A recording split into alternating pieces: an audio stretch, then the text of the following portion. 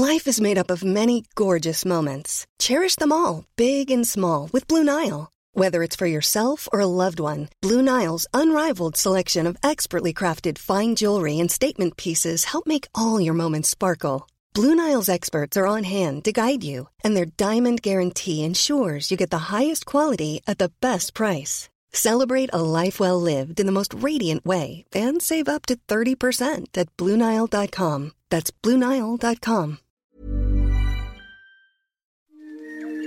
He kōna ipurangi tēnei nā te reo irirangi o Aotearoa. Hi, I'm depressed alcoholic comedian James Nokise. A couple of years ago, I had a mental health breakdown which resulted in panic attacks on international flights, stepping in front of an oncoming bus, and eventually showering so long that I began to get a little bit hungry. And that's when I discovered something magnificent. Through the magic of takeaways and running water, it turns out my mental health safe space is eating fried chicken in the shower. And that's how we've ended up here, a mental health podcast on headspace and happiness. This episode, I'm talking to My FM breakfast host, Tegan Yoder. We'll be talking about keeping strange hours. I think my first alarm went off at like 4:05 this morning.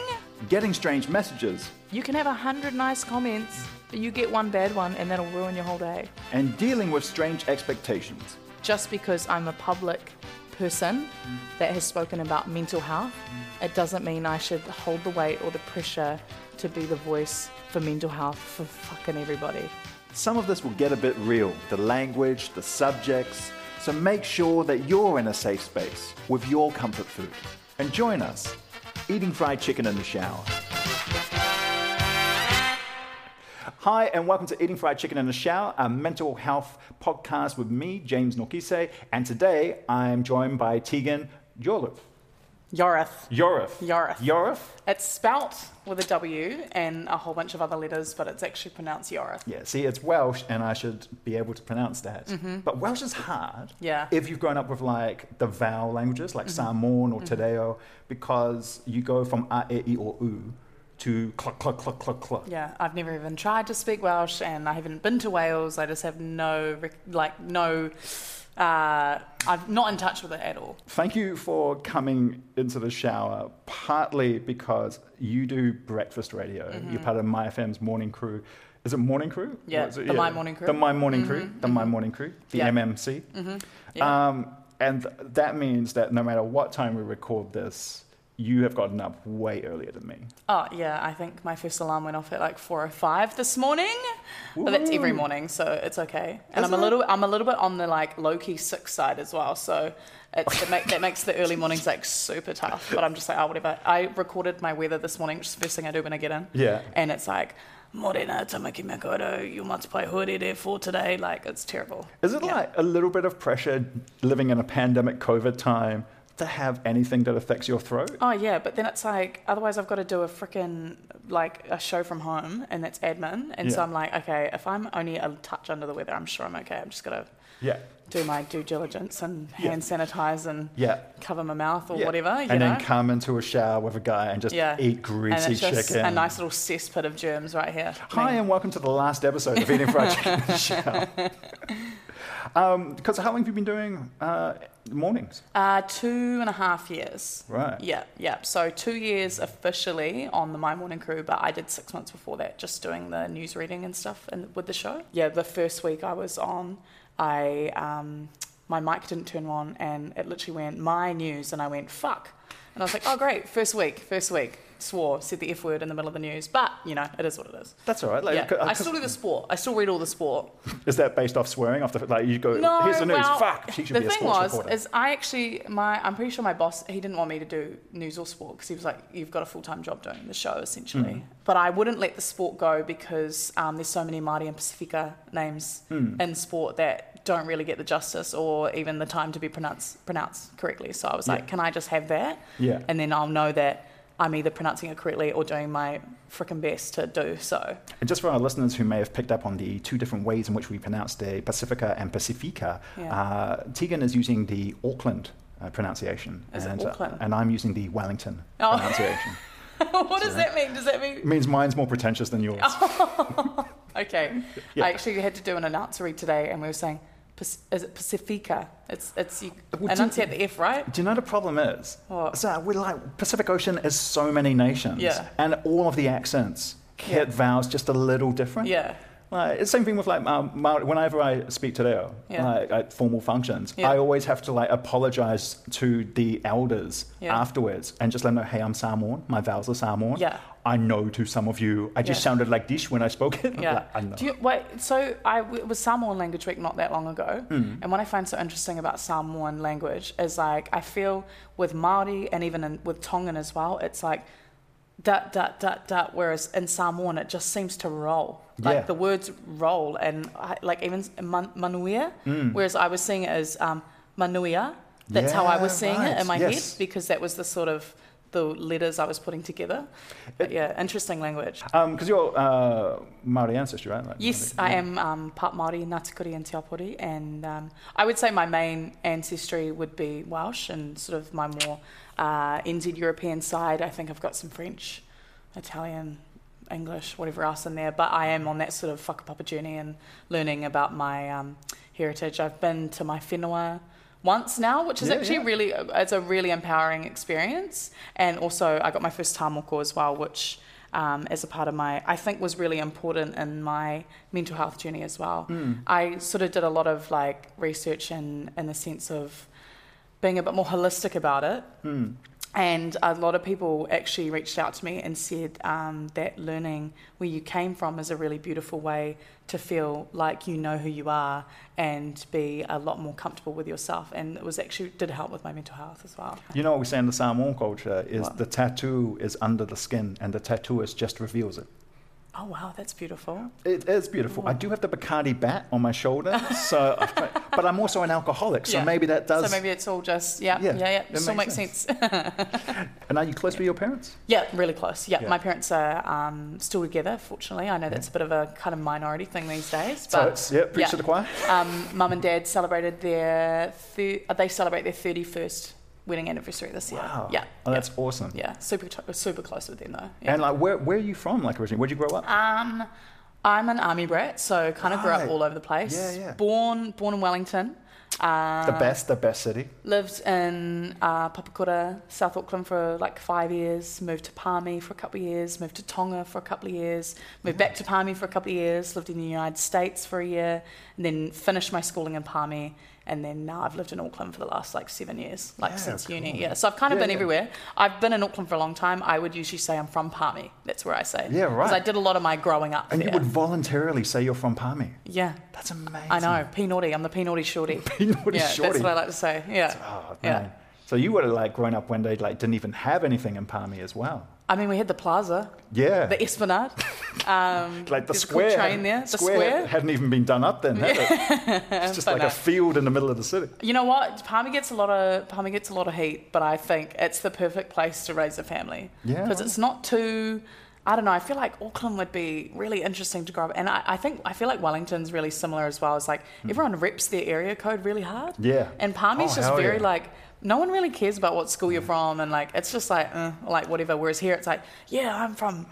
And my sister went to AGS. She went to school in Auckland, and she would rep that she went to AGS quite heavily. Whereas me, I'm just like, I went to Freiburg High. I still get guys back in Wellington. They're like, man, Burnet's boys, and I'm like we what? are in our late 30s. It has been 20 years, man. Yeah, see, I don't get that. I don't get it. Yeah. Eating fried chicken in the shower.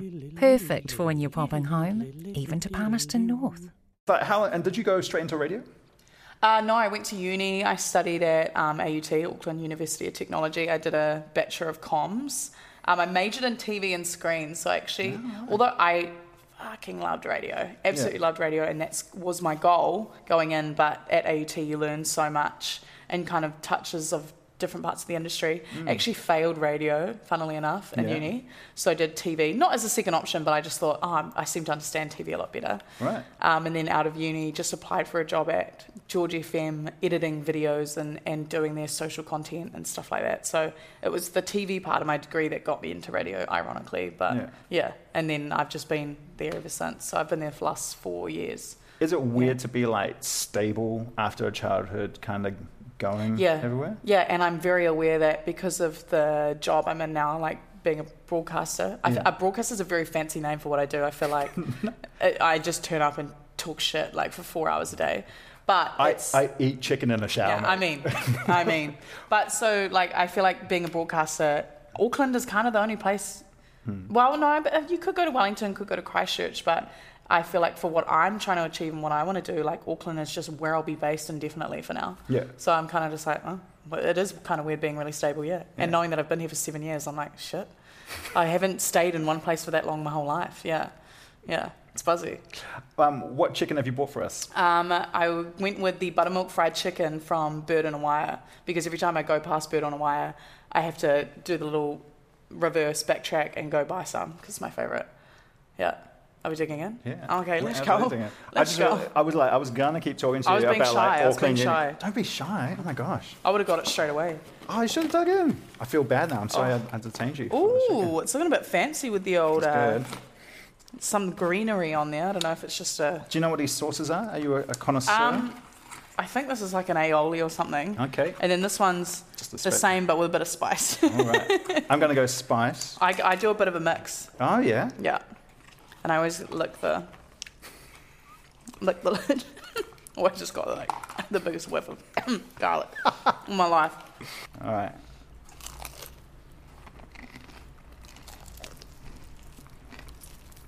That's good. It's on.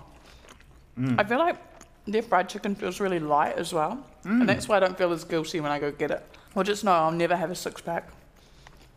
Oh, like abs? Yeah, in my life.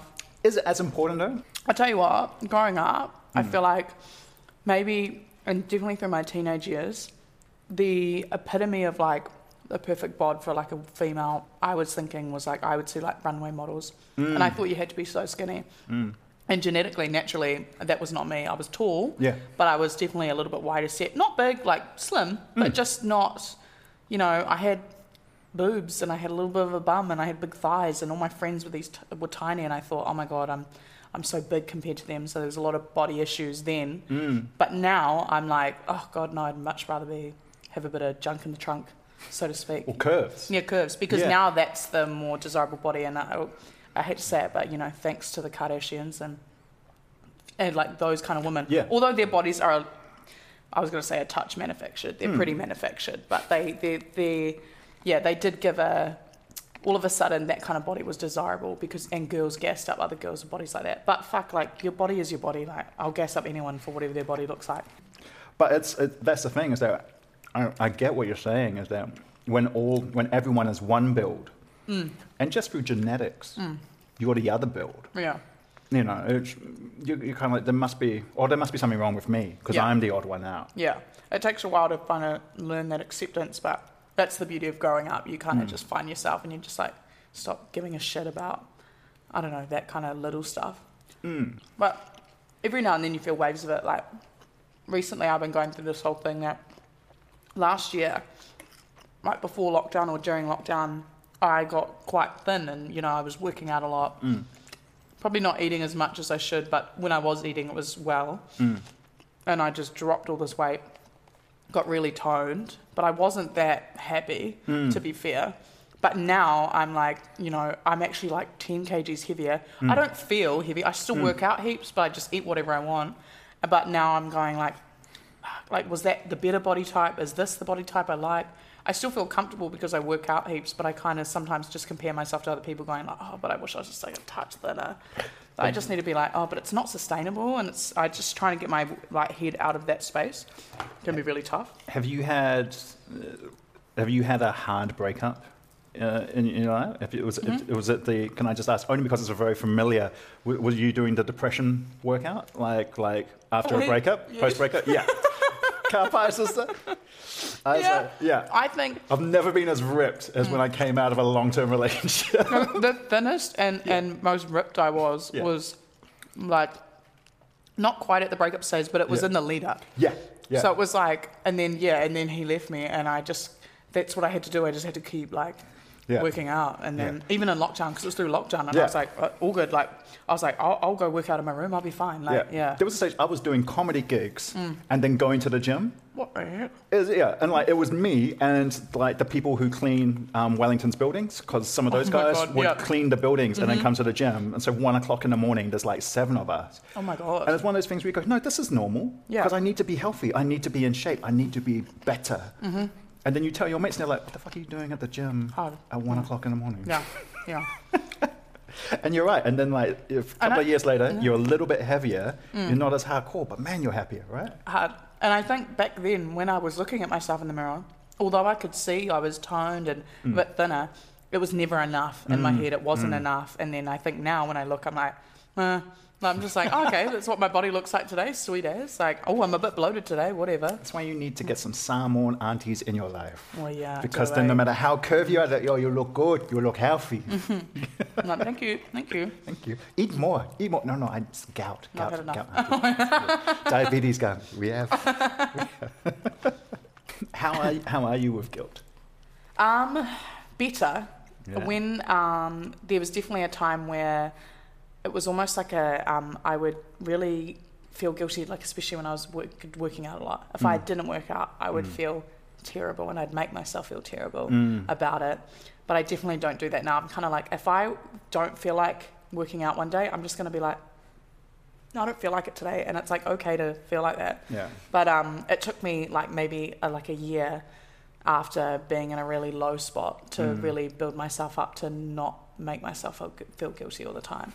Because I feel guilty, like, I love Burger Fuel, but I know it is not good for the belly. Like, you know, I'm going to get some love handles if I keep eating it in the consistency that I do.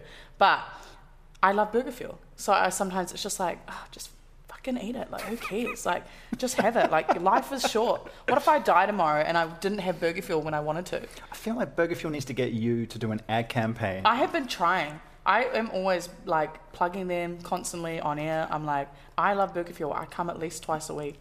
Look, like, surely. So what did you do? What did you do for yourself? Because I respect a long journey. One of the things that annoys me sometimes talking mental health with people is when they go, yeah, man, and then I just came out of it like that. And I'm like, no, you didn't. That's not how it works, right? Yeah, I respect the slow journey. Yeah. Like, what did you do to help yourself feel less guilty? I don't know. It just...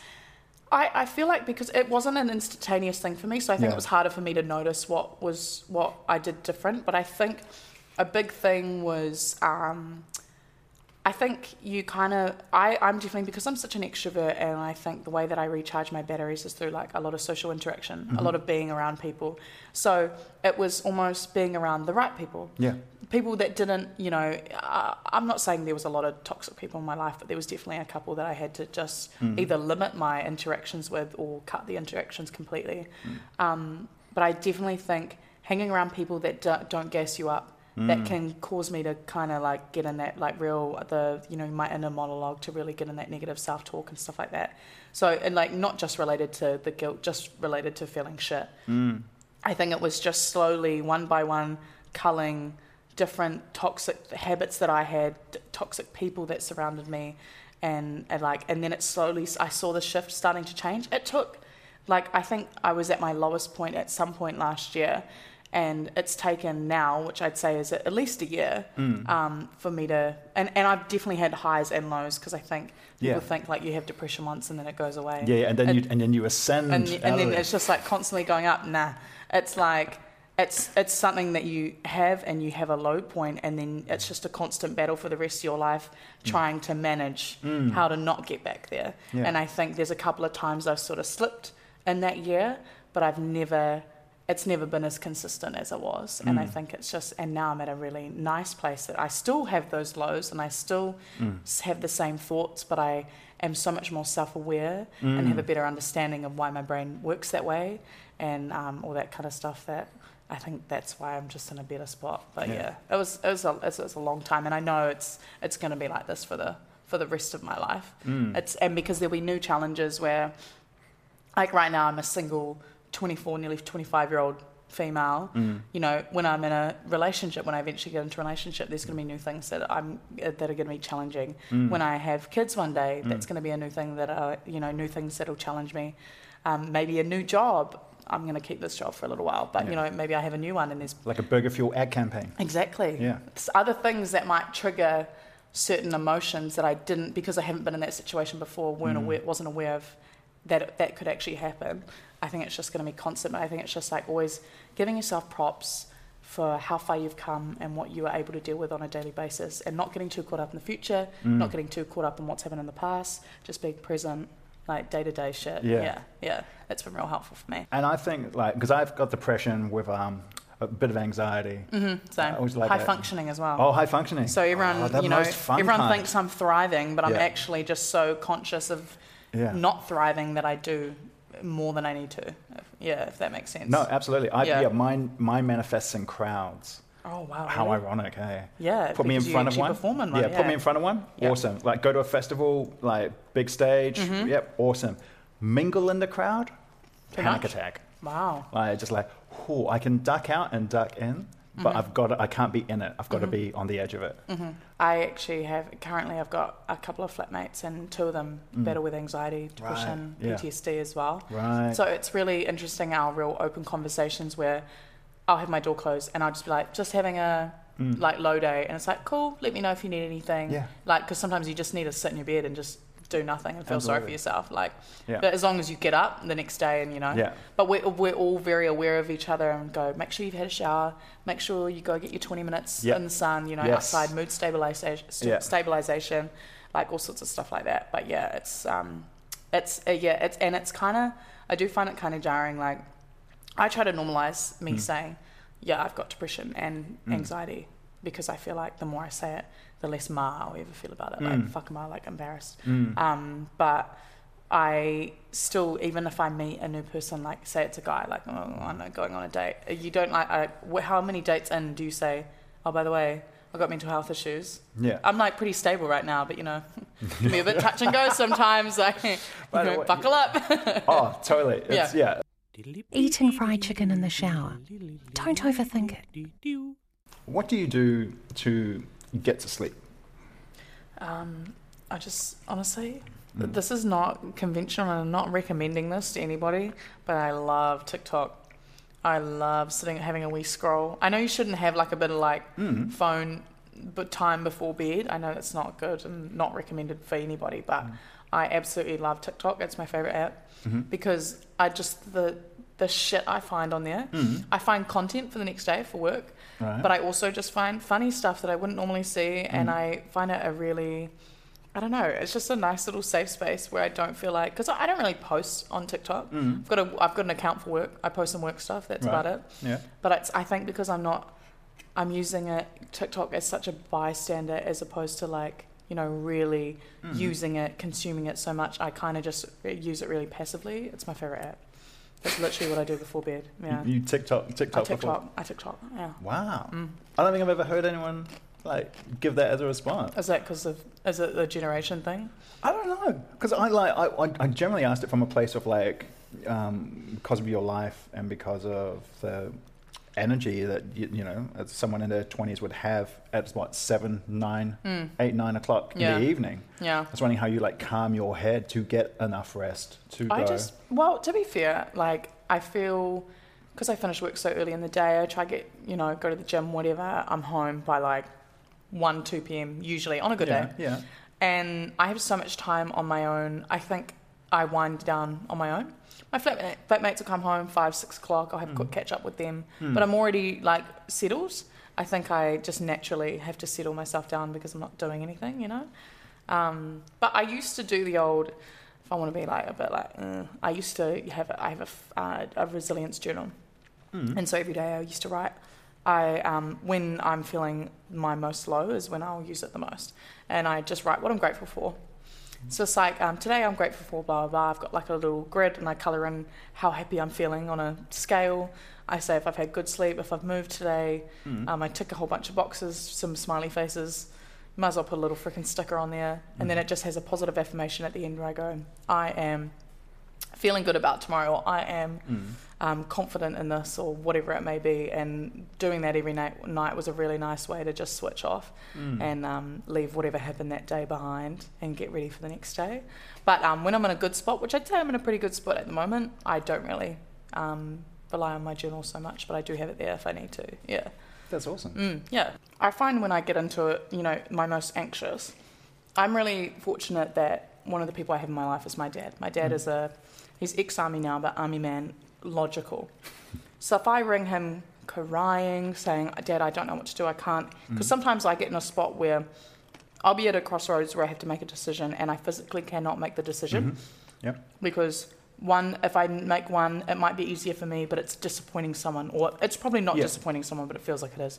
Go the other way, it's not something I want to do, but it makes everyone else happy. And I quite often get stuck in these crossroads, and I physically cannot see a way forward. So I'll ring my dad and I'll go, oh, I can't do this, and he will just explain it in the most he just takes all the emotion out of it, says it in the most logical sense, and then I go, okay, I'll just do that. It doesn't matter if this person feels this way, or it doesn't matter if I feel this way. Like, I've just got to do what makes sense to happen. So I feel like, like writing that kind of stuff down and actually just writing out, okay, here's the pros and cons of a situation, and here's an actual solution, rather than just creating problems in your head. I think it's really important to create solutions, otherwise you're just going to be stuck. And that's what our anxiety does to us. It just cripples us and just keeps us in one spot. But sometimes when you're in your own head, you're also creating the reality of your thinking as well. So when you write it out, it kind of forces you. It's like when you look in the mirror and then when you see a picture of yourself. You're like, hold on, I thought I looked hot today. And you're like, that photo doesn't say that. That's literally me. But, But I find out, like, when I'm like in my head and I'm like, oh, because of this and this. And then, like, someone close to me will go like, well, just write it down. And as soon as I write it down, it's the same way actually I create. When I make shows and that, so I'll think of it, but then when I write it down, I'll like do the problem solving and go, oh yeah, no, I can move that to that and that. Wait, that's cool. We on. So it's anxiety thinkers. Yeah, man. Anxiety thinkers. I like it. You see, we had another guest on here who said you make it seem like a superpower and it becomes a lot easier. And I like that. Anxiety thinkers, man. Yeah, we think of all the problems that could happen. So we're prepared for all of them. But like, I so know what you mean. Like, I always was quite an anxious person, but never, even when I was a teenager, it wasn't normal to have anxiety or depression, or or we weren't having those conversations yet. Yeah. And I had my first panic attack when I was 14, and not realizing what I was having was a panic attack.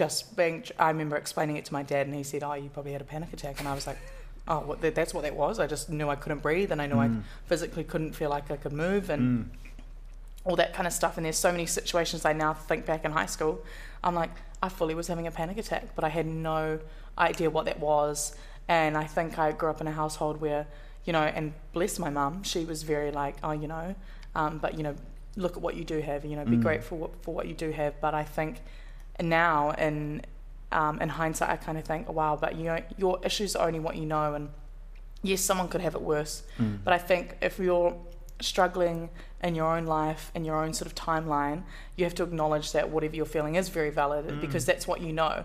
Like, okay, yeah, I'm crying over having a breakup, but I've still got a roof over my head, still got food in my belly, that kind of stuff. And someone could go, well, there's people that are living in poverty, and you actually have it really good compared to them. It's like you've got to keep things in perspective to what you know, and all that kind of stuff. And I think that was one of the most useful things I learned in my 20s, is that it's not the pain Olympics. You don't have to compare to your other friends either, because I do think I did have friends as well. You could vent to them about what you're struggling through, and it's like, oh yeah, well, I'm going through this, and you're like, well, okay, when did I ask? But no, I'm just kidding. But I think there's a way you can vent to your friends, and even if your friend is going through something worse or vice versa, there's a way you can both still support each other through that, and acknowledge that each other's feelings are valid, and then it makes you feel heard. Yeah. Are you the person in your friends group who talks the most about mental health? Or is it more you're in it? Because you said definitely one off. I think it's a lot more of an open conversation with a lot of my friends now, because a lot of us started going through something, especially through that COVID year last year. I think a lot of us struggled with different things, and it's a very open conversation. Like, oh yeah, when I was at therapy, This is what I learned. Yeah, and they're like, oh, wow, yeah, well, my therapist was saying this. And I love that we talk about having therapists, whereas before that, I wouldn't be caught dead talking about going to therapy. I'd be too ma to even go to therapy. Yeah. And now, it's, so I don't know if I would be the most open, but there's, I'm definitely one of, for sure. Do you get called brave a lot? Oh, yeah. I'm just like, oh, fucking hell. Nah, you know what? You know, it's kind of. Yeah, it's... It's, but I mean, the thing is, so last year I decided to open up about my mental health on air, and which was a big deal. It was Mental Health Week, and it felt appropriate. And I told the boys I'm going to talk about my journey, whatever, because I was sort of at a good point where I think I could talk about it, and I thought, you know, I think it would be good for me to get it off my chest, because I was having this real complex over. Oh, I want to, you know, everyone loved this version of me, but, you know, I was having a hard time turning that on. Yeah, so wouldn't it be, if people love me, wouldn't it be better if they just knew all of me rather than just the version of me that they've been fed?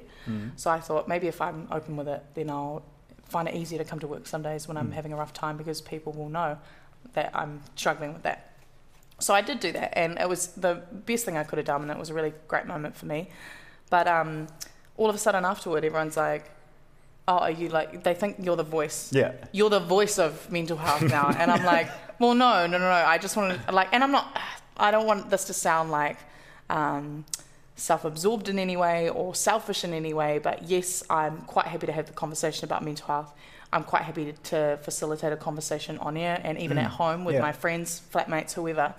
But just because I'm a public person that has spoken about mental health, it doesn't mean I should hold the weight or the pressure to be the voice for mental health for fucking everybody. Yeah. If that makes sense. I mean, absolutely. Yeah. I'm the host of a mental health show. Right. And everyone's like, well, you haven't spoken about this part, or you haven't spoken about this bill. And I'm like, oh, because I don't fucking know about it. I'm sorry. But and I think there was like, saying like that I had mental health issues was one thing, but then having to realise or navigate afterward that I didn't have to confine to those pressures was a whole another thing that I had to get over. But, you know, I think now I'm just like, I think if you give in to those pressures too, and I feel the same way with people who post, sorry, I just burped, people who expect you to post every single social issue that's going on.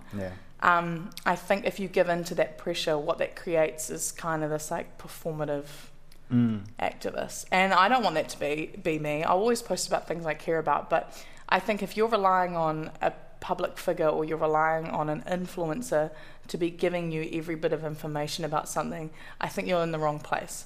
I think if you need information about social issues or news or anything like that, there's plenty of other outlets where you can get that, like the news or like, I don't know, Google, or I don't know, there's so many places that hold that space, and an influencer or a public figure, they don't have to be that person. They can maybe direct you in the right place, but we don't have to be that space. And I think once we all realise that, then it would, I think it'll be a lot easier space to navigate. Yeah, if that makes sense. Absolutely. I feel like I'm talking absolute gibberish. No, you're not. Like with this show, we always try and tell everyone, it's on the webpage, I'm not a mental health expert.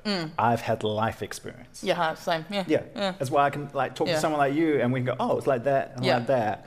And this show hopefully facilitates people who maybe are having issues, or like maybe you're listening to this and you're going, man, I've had that thing too, and that's awesome. Or maybe you're listening to this and you're going, oh man, that actually sounds like me. Maybe I'm having this thing, and we direct you to get like a help or find help or investigate further. Yeah. The show is not the cure. No, exactly. Yeah. If listeners, I'm so sorry, but if you are listening to this and going, oh, I can't watch, maybe I'll fast forward to the end of the episode where they give us the solution. We don't know. I don't actually have one because, still struggling out here. Yeah, you're out here just having anxiety thoughts. Yeah, exactly. Eating fried chicken in the shower. Not the voice of mental health, but possibly the voice of fried chicken in showers. What do you do with depression? Like, how are you, and working in radio, how are you with silence? Like, what do you mean? Like, when you got like a job where there's noise and interaction, even though like I'm asking you, how do you sleep? You're like, I TikTok. Like, how are you with like just with your thoughts, just lying there? To be fair, I don't really like to be in them that much. Yeah, And that's that's cool, not yeah. me saying that they're dark all the time. It's just, I think I thrive off being busy, and I only like being not busy if I feel like I've earned it. Right. And so I have to have like the most full-on week ever to have a Friday night where I do absolutely fuck all. Yeah. That's kind of the way my brain seems to work, and I'm not saying that's how everyone should be. That's just how I work. But sometimes when I'm in my thoughts, I can get really in my head about things, and so I just try to avoid that space completely. And I don't think that's me just brushing things under the rug and not acknowledging them. It's just me being very aware that that's not a space I'm comfortable in, and not a space I feel safe in. So I just have to do other things so that I'm not in that space. Do you have any tricks for when you do find yourself like going in there, or you kind of suddenly realize, oh wait, I've accidentally popped in here? I find social media is a big trigger for me. So for the last maybe year as well, I've had all my notifications off. Yeah, right. Yeah. So Yeah. I don't get a ding when I have an Instagram notification, Messenger notification, Facebook, Snapchat, nothing. None of it pops up on my phone. Great. The only notifications I have pop up are a text, a call obviously, but I'm always on Do Not Disturb, so you have to call me twice. Yeah.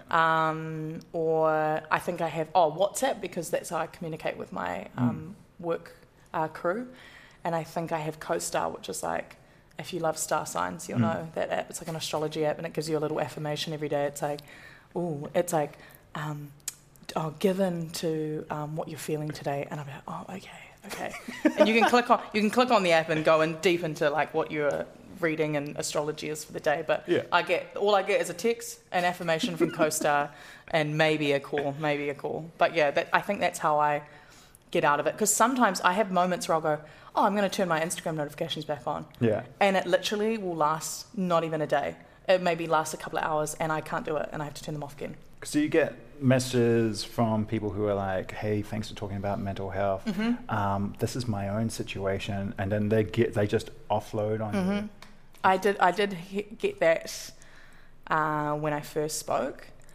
Not heaps, but enough for me to be like, this is a lot and quite Well, trauma taxing. has weight. Yeah. Trauma has weight. It's quite taxing, and I think I'm an empath as well, so I feel like I take on the emotions of others around me and the interactions I have. So like, if my flatmate is having a shocker of a time and really going through it, I think I really feed off her energy, and I can start to feel shit if she's feeling shit. And that's just the way my sort of, I don't know, oh God, it's a bit holistic, but that's how I seem to work. But even in the form of messages, if someone does reach out to me like that and is seeking that from me, I'm like, wow, this is a lot, and it takes a lot for me to go, okay, I need to be in a safe space before I can reply to that, because I don't want to take on any of their emotional weight. Yeah, because it's a lot. So I think it's knowing what you can and can't take, know your limitations as well. No, I'm the same. I'll get people, and I usually I thank them, say thank you, and give them some resource. Say, hey, this you can go to this. But some people want to like make you their therapist, and I think that's like, no. I need a therapist myself. Yeah. And I can't take your stuff to the therapist. Because it costs a lot. It costs a lot of money, and I need to save my copies, so no thank you. I feel that. And do you get some of the nasty stuff, can I ask as well? Yeah, it's not actually that often. Yeah. But it happens, and I quite often, I think you get used to it in this sort of broadcasting space where when you initially fall into it or go into it, you can have 100 nice comments, but you get one bad one, and that'll ruin your whole day. Even though everyone else is gassing you up, it's one stink one can ruin your day. But as from advice from my co-host Nixon, he's always said, if you can't take the bad, don't take the good. So it's just easier to just not read any at all. Yeah. But when you do get bad feedback, it is challenging, but you kind of just need to remember that it's a loud minority. All the people that aren't messaging, so like in the morning, for instance, on the show, all the people that aren't texting in are the passive listeners that you haven't invoked anything out of them, which probably 99% of the time means that they're still a fan of you and they don't mind. It takes effort for someone to text in and say, you're a dumb bitch or whatever they might say. So I just have to remember, okay, all those people listening, those hundreds of thousands of people listening that haven't texted in, they don't care. So why do I need to care about this one person? So I think it used to get to me, but it doesn't really get to me at all now. I'm just like, whatever, cool, bro. Or, or I'll just say it on air and I'm like, oh, the person that texted us in, shush. In terms of mental health and the workplace, like when you've got anxiety and depression and you're in the kind of workspace that you're in, like how do you navigate like situations in the workplace? I think it's being really open about your mental health, your mental state, and like I will literally just can't go to the boys. I'm fortunate enough that I'm really close to the boys I work with. Yeah, I can just go, hey, have had a bit of an off day, just bear with me, but I'm here. And I've always had this rule that if I'm at work, I'm good. If I'm really, really bad, I will, sack up and say, hey, I can't come to work. I've had a couple of mental health days before, and that's totally fine, and they're totally cool with it. But I think just being open rather than coming to work in maybe a temperamental state and not making them aware of it just puts them on edge, and it just puts a strain in our relationship. And I do find comfort in this, although it's kind of sad, that actually a lot of the announcers at my work within our building, I'm pretty sure 9 out of 10 of us go to therapy. Yeah. And, we all have something we're dealing with. And whether we're not diagnosed with something necessarily, we all need someone to talk to, because it's not that relatable what we do and, with the space we're in. So I think I have a lot of comfort in that, knowing that all of us are kind of dealing with something in one way or another. So once I realised that, or having that conversation with anybody, whether it's the boys in my circle, or whether it's one of the mates I have in the afternoon show, or whether it's someone from another station, like one of the other girls or guys, just saying like, I'm really struggling, or just messaging them, straight away we've all got this really good support network where we all have each other's back. So I think in our workspace, it's just being open. It's just saying, I'm off today, and people are like, okay, cool. Because everyone just seems to get it. It's nice. What do you do to make yourself feel good? What's your treat? Because anyone asks me any advice on anxiety and depression, I always say, hey, don't forget to reward yourself. I found that online shopping is not the one. Well, COVID kind of broke it. Yesterday, me and a couple of my friends, we went to a bar and watched the UFC. Yeah. And I was not feeling like doing anything at all, but just doing that, getting out of the house and doing something, I think is a way I can reward myself, and going, fuck it, if I'm going to spend a whole bunch of money on food out, who cares? It's nice. Sometimes I'll go on just a walk, and I know people aren't into that, and it sounds a bit airy-fairy, but just, if it's a nice day, go for a fucking walk. Like, we have so many, here in Tamaki Makaurau, we've got so many amazing places you can go walk. I love going out, like, Piha ways, and just going for a little, bushwalk, put my headphones on, because that's so not something I'd normally do. But it's like kind of a treat to myself to go do that. Yeah. Go to the beach, read a book. The other day I went for an ocean swim. Yeah, man. It was World Ocean Day, and everyone was jumping in the ocean, so I thought, oh, fuck, I better. And, but I wasn't thinking about it as like a reward for myself.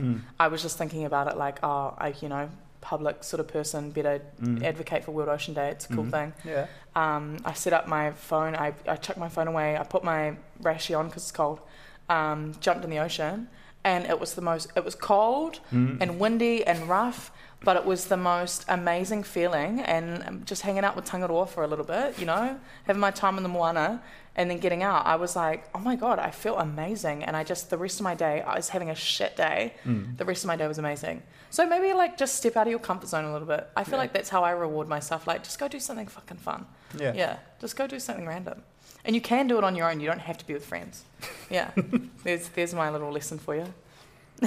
Is there anything, we ask this of every guest in the shower, is there anything, because you've come into my safe space, I'm very appreciative of it, thank you very much. Thank you. Is there anything that you would like to share in the shower?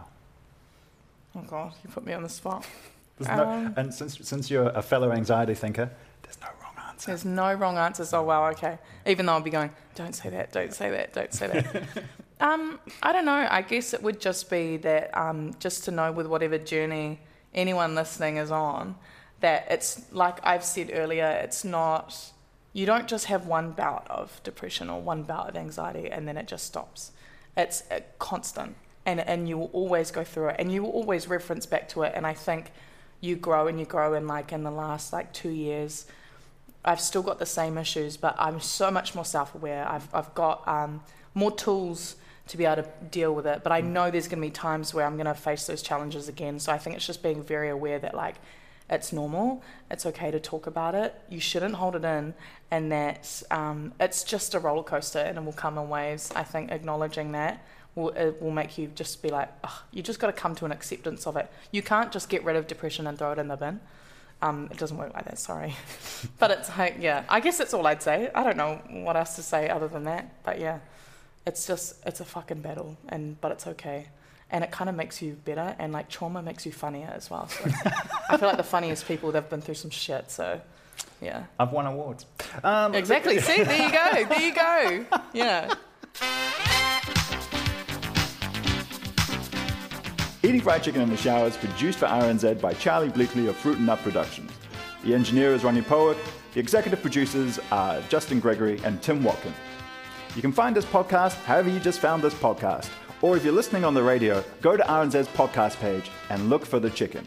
If you're rating podcasts and you want to rate ours, give us 5 stars. Remember, more stars, more chicken. If you want to share your comfort food and your mental health safe space with me, then you can tweet me on @JamesNokise. If you're experiencing mental health issues and you're in New Zealand, you can text 1737. Or go to the RNZ Fried Chicken page and we'll have a list of different mental health practitioners that might be able to assist you. If because of the pandemic you're experiencing COVID-related mental health issues, you can go to www.health.govt.nz. Look for the COVID page and you'll be able to find mental health resources there. Stay safe, Vatai lava, matua.